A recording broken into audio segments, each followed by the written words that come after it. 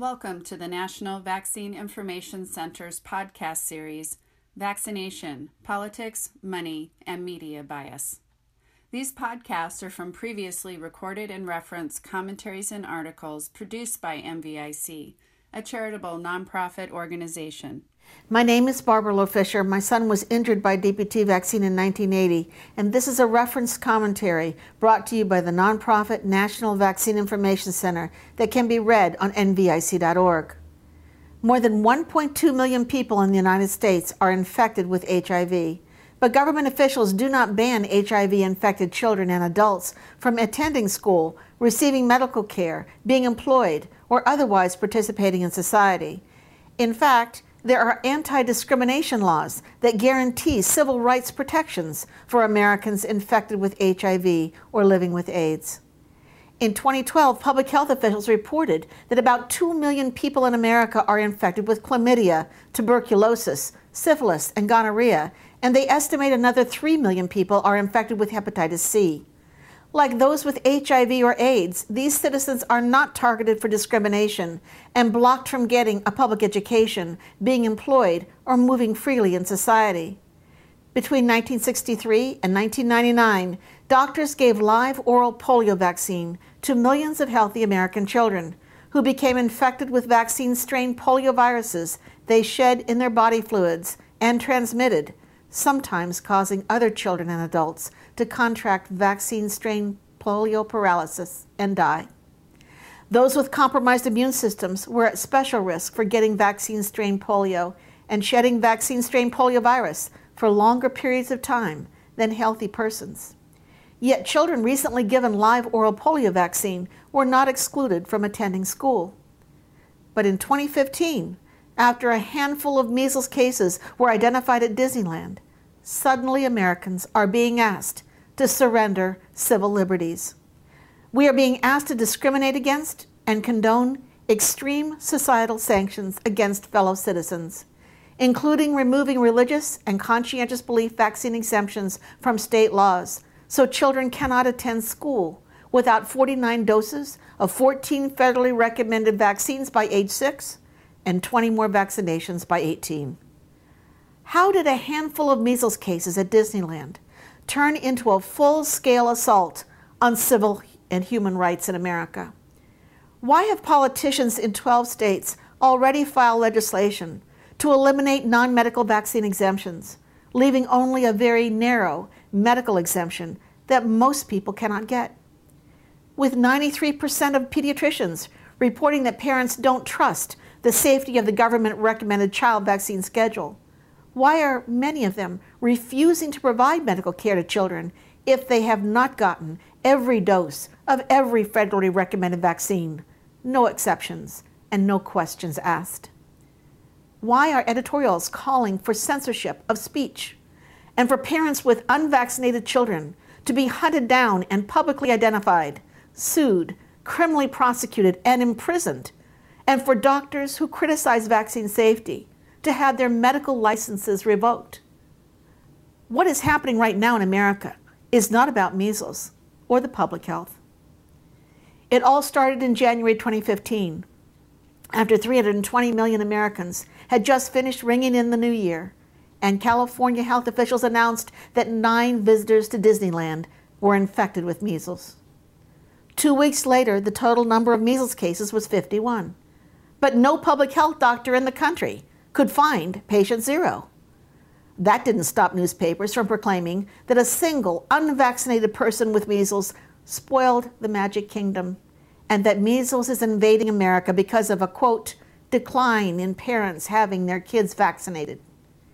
It did not matter that the science shows measles vaccine immunity is not lifelong and wanes, just like pertussis vaccine immunity is temporary and wanes, or that it is illogical to put all the blame for measles at Disneyland on 1.8% of children attending school with vaccine exemptions, when 95% of children entering kindergarten have gotten 2 MMR shots and only 1% of children under age 3 are unvaccinated.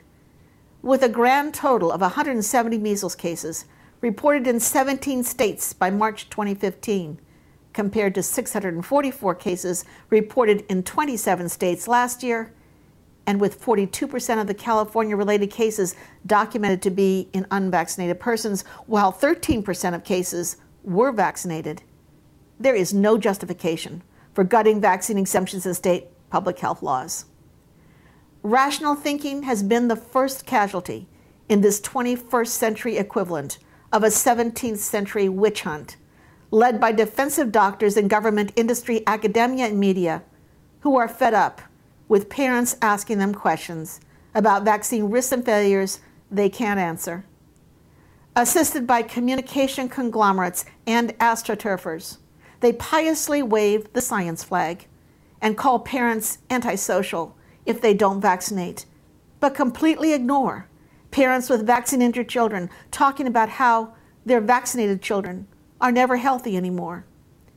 Some of the most vicious attacks have been on families consciously choosing to stay healthy a different way, and on doctors caring for families whose children are unvaccinated or receive fewer vaccines on an altered vaccine schedule. After headlines like, quote, "What would Jesus do about measles?" and, quote, "God wants you to vaccinate your children," marked a new low in American journalism, it became clear that the so-called vaccine war is really a culture war on freedoms, values, and beliefs that have long defined who we are as a nation.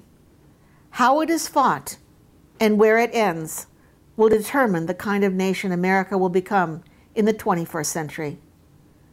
The $30 billion global vaccine market today will be worth a projected $100 billion or more in 10 years. A lucrative public-private business partnership has been forged between government and the pharmaceutical industry with your tax dollars to develop hundreds of new vaccines. Drug companies completely shielded from product liability because Congress and the U.S. Supreme Court have declared vaccines to be, quote, unavoidably unsafe, are rushing to licensure genetically engineered vaccines for syphilis, gonorrhea, herpes, HIV/AIDS, tuberculosis, chlamydia, hepatitis C, E. coli, cytomegalovirus, Ebola, salmonella, norovirus, adenovirus, enterovirus, asthma, diabetes, obesity, high blood pressure, anti-smoking, anti-cocaine, and anti-heroin use, and many more that pharma and government will want many adults as well as children to buy and use. The new National Adult Immunization Plan aggressively targets pregnant women, employers and their employees, faith-based groups, and other adults for increased vaccine use. Healthcare workers are already being fired if they do not get an annual flu shot, a vaccine that works less than half the time and was completely ineffective this year. The next profession on the firing line is the teaching profession. A doctor-turned-politician in Vermont is pushing a bill to require teachers and everyone working in a school to prove they have gotten government-recommended vaccines or be revaccinated.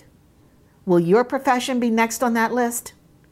Will laws be passed not only to deny you a public education, but prevent you from obtaining health insurance, entering a doctor's office, hospital, or retirement home, boarding a bus, plane, or train, buying a ticket for a movie or football game, shopping in a store, getting a driver's license, filing your taxes, or otherwise participating in and freely moving in society unless you show proof you've gotten every government-recommended vaccine? Will your healthy, unvaccinated children be taken from you, and will you be fined and thrown in prison? Will public health officials with police power knock on your door one day and take you to a quarantine camp, or forcibly administer vaccines to you and your children without your voluntary informed consent? Even if you and your children have willingly received every government-recommended vaccine today, if non-medical exemptions are removed from U.S. vaccine laws, you will have no choice if you decide you do not want to use every new liability-free vaccine that government recommends tomorrow. This vaccine culture war is about a lot more than vaccination. Because if the state can tag, track down, and force you against your will to be injected with biologicals of known and unknown toxicity today, then there will be no limit on which other freedoms the state can take away in the name of the greater good tomorrow. Are you ready to fight for your freedom? If you are, here is what you can do. Get involved. Participate in our democracy. Become an active user of the free online vaccine choice advocacy network at nvicadvocacy.org and work with other people in your state to take action. You will receive email action alerts and be put in direct electronic contact with your own legislators so you can call or email them and show up to testify at legislative hearings. Invite your friends and family to do the same. Witness. If you experienced vaccine reactions and are now chronically ill or disabled, you can share your experience with others. You are not alone. Vaccine reactions and injuries are not as rare as doctors want to admit to themselves or to patients and parents. Today, everybody knows somebody who was healthy, got vaccinated, and was never healthy again.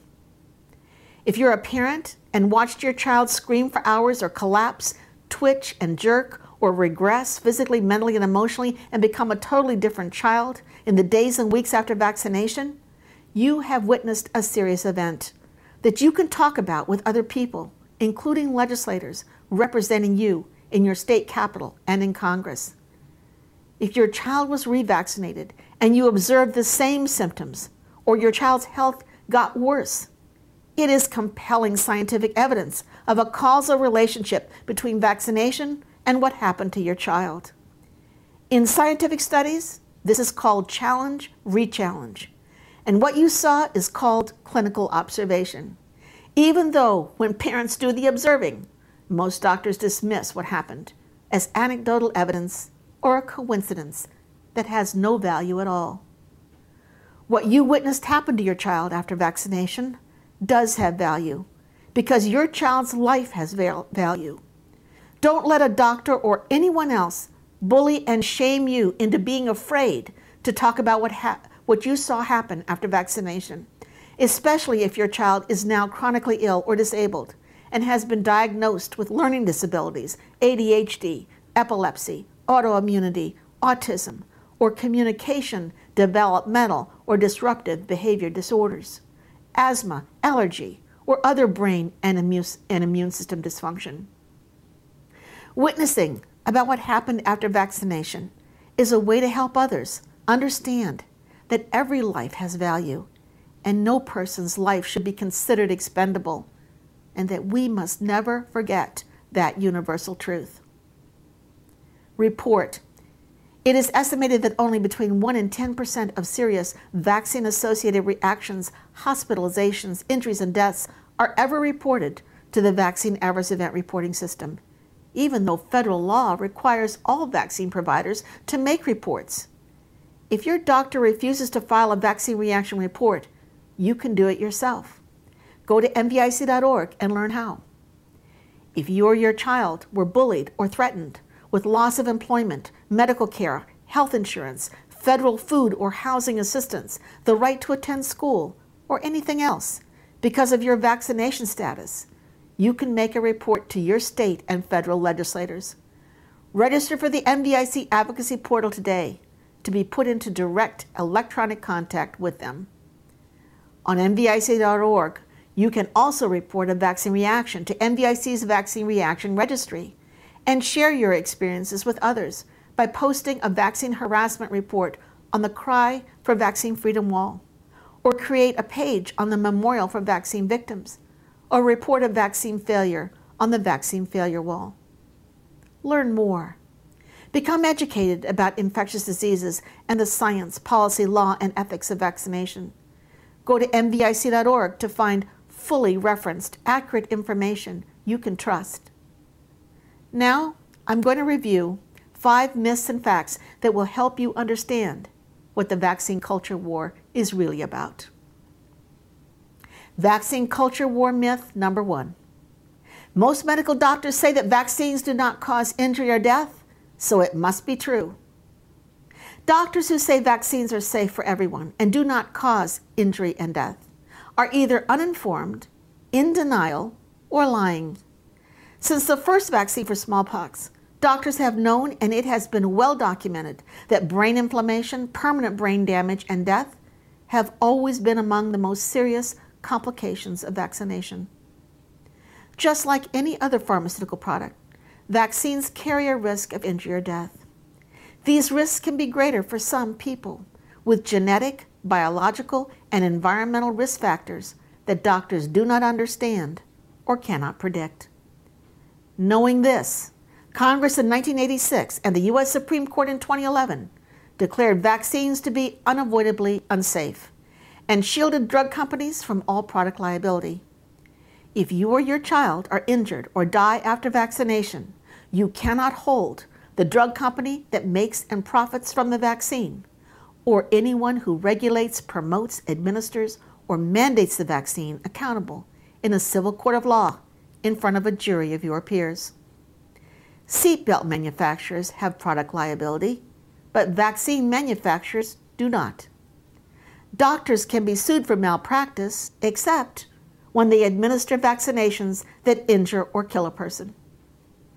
Vaccines are the only product government mandates and completely indemnifies. The federal government has paid $3 billion in compensation to victims of vaccine injury and death under the National Childhood Vaccine Injury Act of 1986.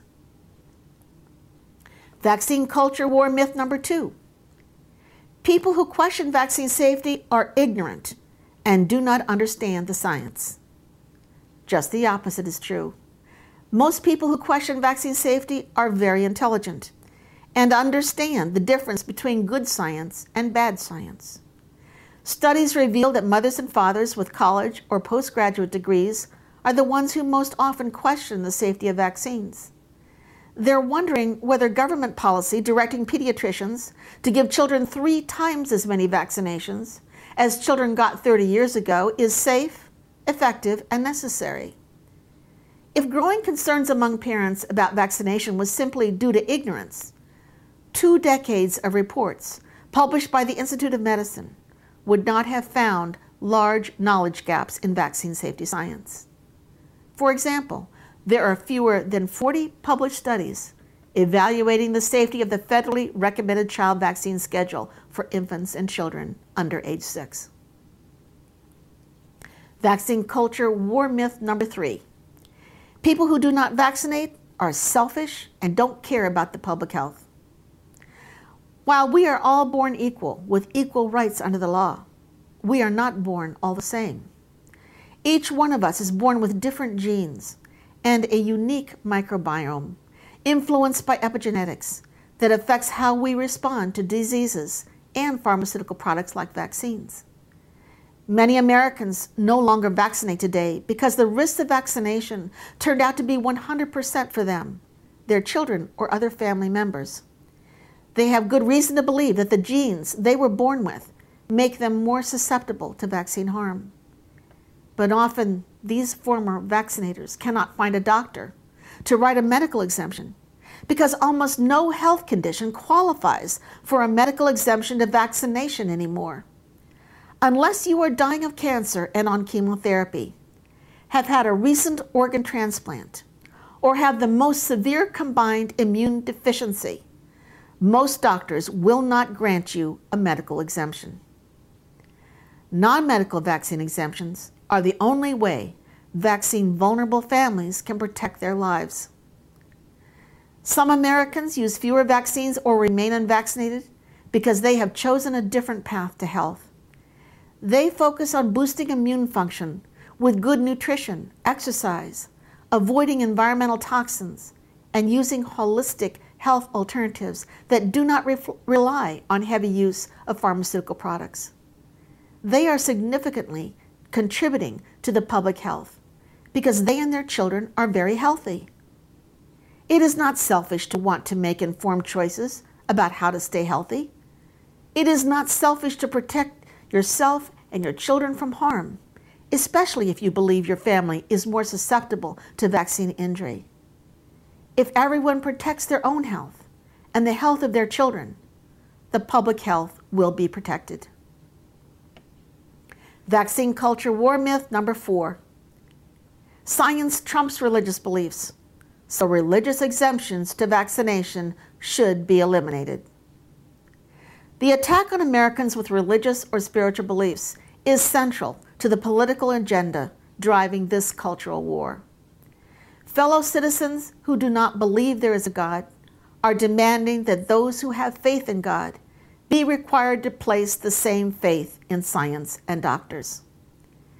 There is a big difference between fallible human beings and God, but some doctors do not understand this. One prominent pediatrician vaccine developer who insists that babies can safely be given 10,000 vaccines on the same day has publicly ridiculed religious beliefs, but now is hypocritically quoting Holy Scripture and comparing Disneyland to the Garden of Eden. Invoking the name of Jesus, he is trying to shame Christian parents refusing to obey his orders to give their children every government-recommended vaccine, including the one he created that has made him a very rich man. I remember many years ago when a public health doctor promoting the No Shots, No School campaign in America suggested I was selfish for declining to give my 2 youngest children pertussis vaccine, even though my oldest son was DPT vaccine injured. Implicit was a suggestion that I had no right to protect my own children's health if it conflicted with what doctors believe protects the public health. I looked him straight in the eyes and said, "Doctor, whether or not I put my child's life on the line for you and your vaccine is between me and my God and not between me and you." As mothers, we carry our babies inside us for 9 months. We give birth. We love them more than we thought we could ever love anyone. And we nurture them throughout childhood so they can grow up to be productive adult members of society. We are responsible for their health. And we are the ones who care for them when they become sick and unable to care for themselves for any reason. And we are the ones who weep at their graves if they die before we do. You do not have to belong to an organized religion or state-recognized church to hold sincere religious or spiritual beliefs about health and vaccination. As a mother or father, you have the God-given natural right to use the brain and gut instincts God gave you to consider the evidence, examine your conscience, pray for guidance, and exercise the human right to informed consent to medical risk-taking on behalf of your minor child. Do not let a doctor, government employee, or politician take that God-given right away from you. It is a violation of religious freedom to force vaccination when you hold religious or spiritual beliefs opposing use of one or more vaccines. And it is a violation of the human spirit to force you to disobey the certain judgment of your conscience. Vaccine culture war myth number 5. It is ethical for government to sacrifice the few for the many. Based on hedonism and a mathematical equation, this philosophy is called utilitarianism and comes from the word utility. The utilitarian rationale was created as a guide for legislators making public policy by an 18th century British social reformer, Jeremy Bentham, whose mummified head is being preserved by the University College London, where a wax version is on public display. In 1905, the U.S. Supreme Court used Bentham's utilitarian rationale to rule in Jacobson versus Massachusetts that state legislatures had the power to enact mandatory smallpox vaccination laws. American eugenicists and social reformers embraced utilitarianism in the early 20th century. They argued that government has the legal right to discriminate against a minority of citizens judged to be genetically defective or a threat to the health and welfare of society. In 1923, U.S. Supreme Court Justice Oliver Wendell Holmes gave the green light to the state of Virginia to forcibly sterilize a young woman, Carrie Buck, because doctors judged her to be mentally retarded just like her daughter and mother. Coldly, Holmes proclaimed, "3 generations of imbeciles are enough," and said, "The principle that sustains compulsory vaccination is broad enough to cover cutting the fallopian tubes." It turns out Carrie Buck was not mentally retarded, and neither was her daughter or mother. Doctors and public health officials in the Third Reich implemented utilitarianism in its most extreme form to justify conducting horrific scientific experiments on captive people. The Nuremberg Tribunal justices presiding over the doctor's trial after World War II declared utilitarianism to be a pseudo-ethic. They issued the Nuremberg Code, outlining the informed consent principle, which has guided research on humans and the ethical practice of medicine ever since. The Institute of Medicine has confirmed that some individuals have known and unknown genetic risk factors that make them more susceptible to vaccine injury and death. This means forced vaccination laws that fail to include flexible medical and non-medical exemptions become a utilitarian, de facto selection of the genetically vulnerable for sacrifice.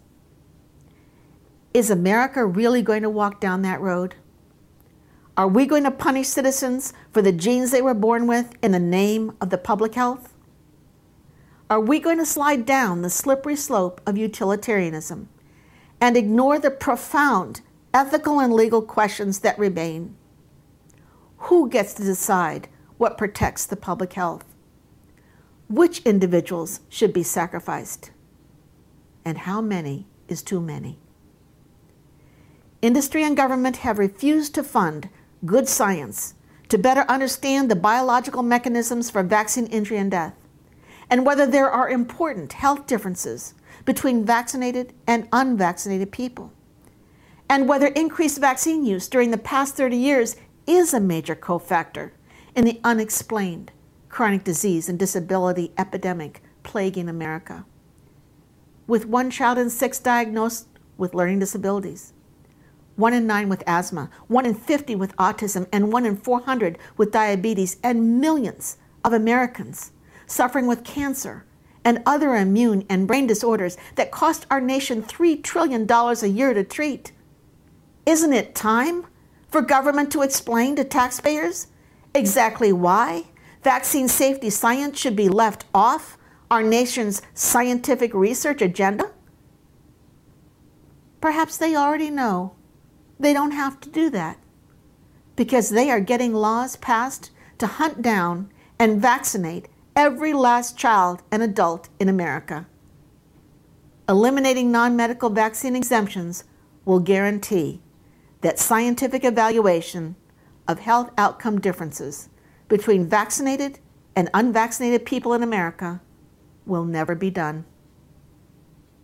The future of health and freedom in America is in our hands. It is in your hands. It's your health, your family, your choice. Before you take a risk, find out what it is. To learn more about vaccines, diseases, and the human right to informed consent, visit nvic.org, the website of the nonprofit charity, the National Vaccine Information Center. Since 1982, NVIC has worked to prevent vaccine injuries and deaths through public education and to secure informed consent protections in U.S. vaccine policies and laws. Visit nvic.org and nvicadvocacy.org to get well-referenced vaccine information that you can trust and share with your family, friends, and members of your community. It's your health, your family, your choice.